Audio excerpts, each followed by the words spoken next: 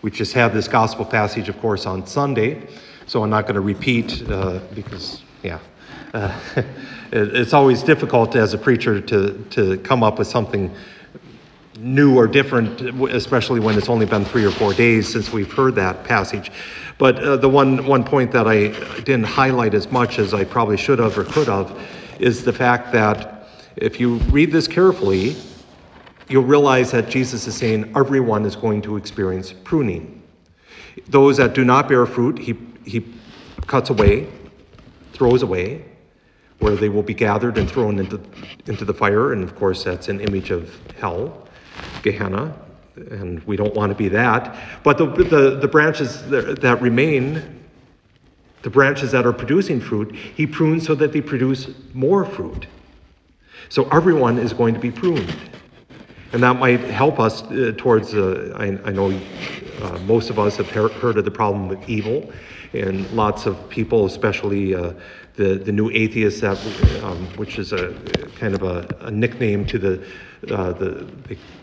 I also heard them, the four horsemen, but there are 4 in particular atheists that are all the rage, that people, young people especially, are reading their works and are being turned away from the faith because of the empty philosophical things that they present, reasons against God. And one of their greatest is, well, if God is all good, there wouldn't be evil, and because there is evil, God is not good, so there mustn't be a God. It's kind of shoddy. But the problem with evil reminds us that there is a problem with evil, and God is good. God doesn't cause evil. He doesn't desire evil, but he allows evil because sometimes that evil brings greater good. He can transform what is evil into something that's good. And let's play a little game of that. This last 14 months or so, we've been dealing with this virus. People are masked, people are scared, people are terrified. The church has said, well, it's dangerous to go to mass and all that stuff. But what's all of that evil, and it is evil, and some privation of something that's been good, what has that brought about? Hopefully it's brought us to a deeper awareness of the need we need to go to mass.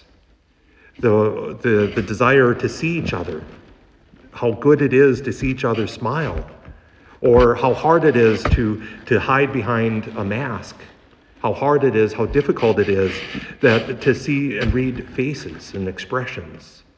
Although some people have very expressive eyes, it's very difficult.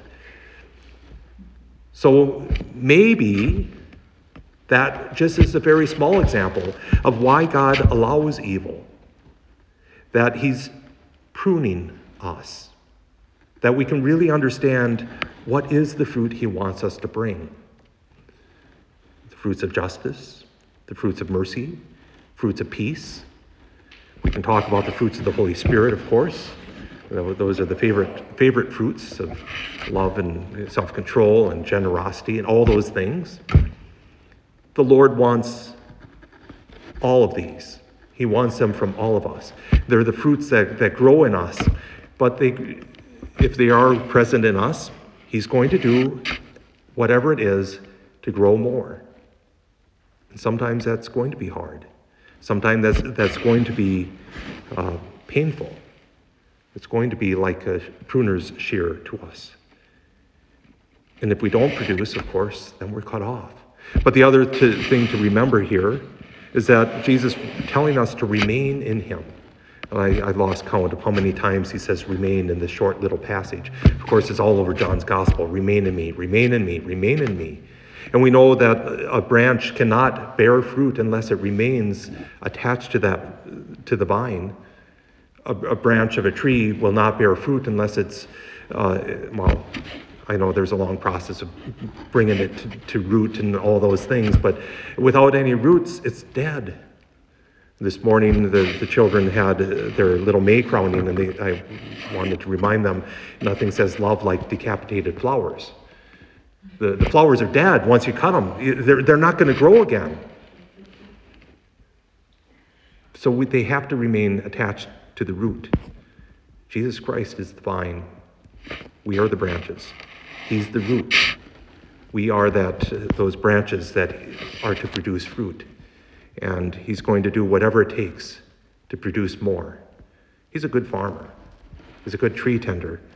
He's going to do whatever it takes to help us produce. Sometimes it might be painful in the moment, but when we look back and see all the fruits that he has brought out of us, we can be amazed.